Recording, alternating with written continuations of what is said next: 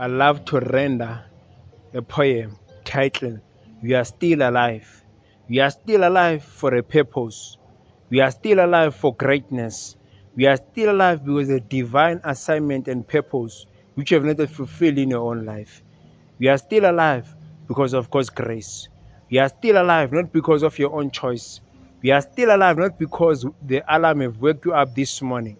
We are still alive not because you have chosen to be alive, but you've been given a chance to be still alive even in this morning. We are still alive because Jehovah God have woke you up in this morning for a purpose. We are still alive this morning because Jehovah God knows that He have big plans for your own life. We are still alive because there is something special which you have not yet achieved in your own life. We are still alive because there is a great assignment ahead of you. We are still alive because there is something which the Lord God Almighty wants you to do in His own life for His own glory. We are still alive today because there is a great assignment which you have not yet fulfilled in your own life.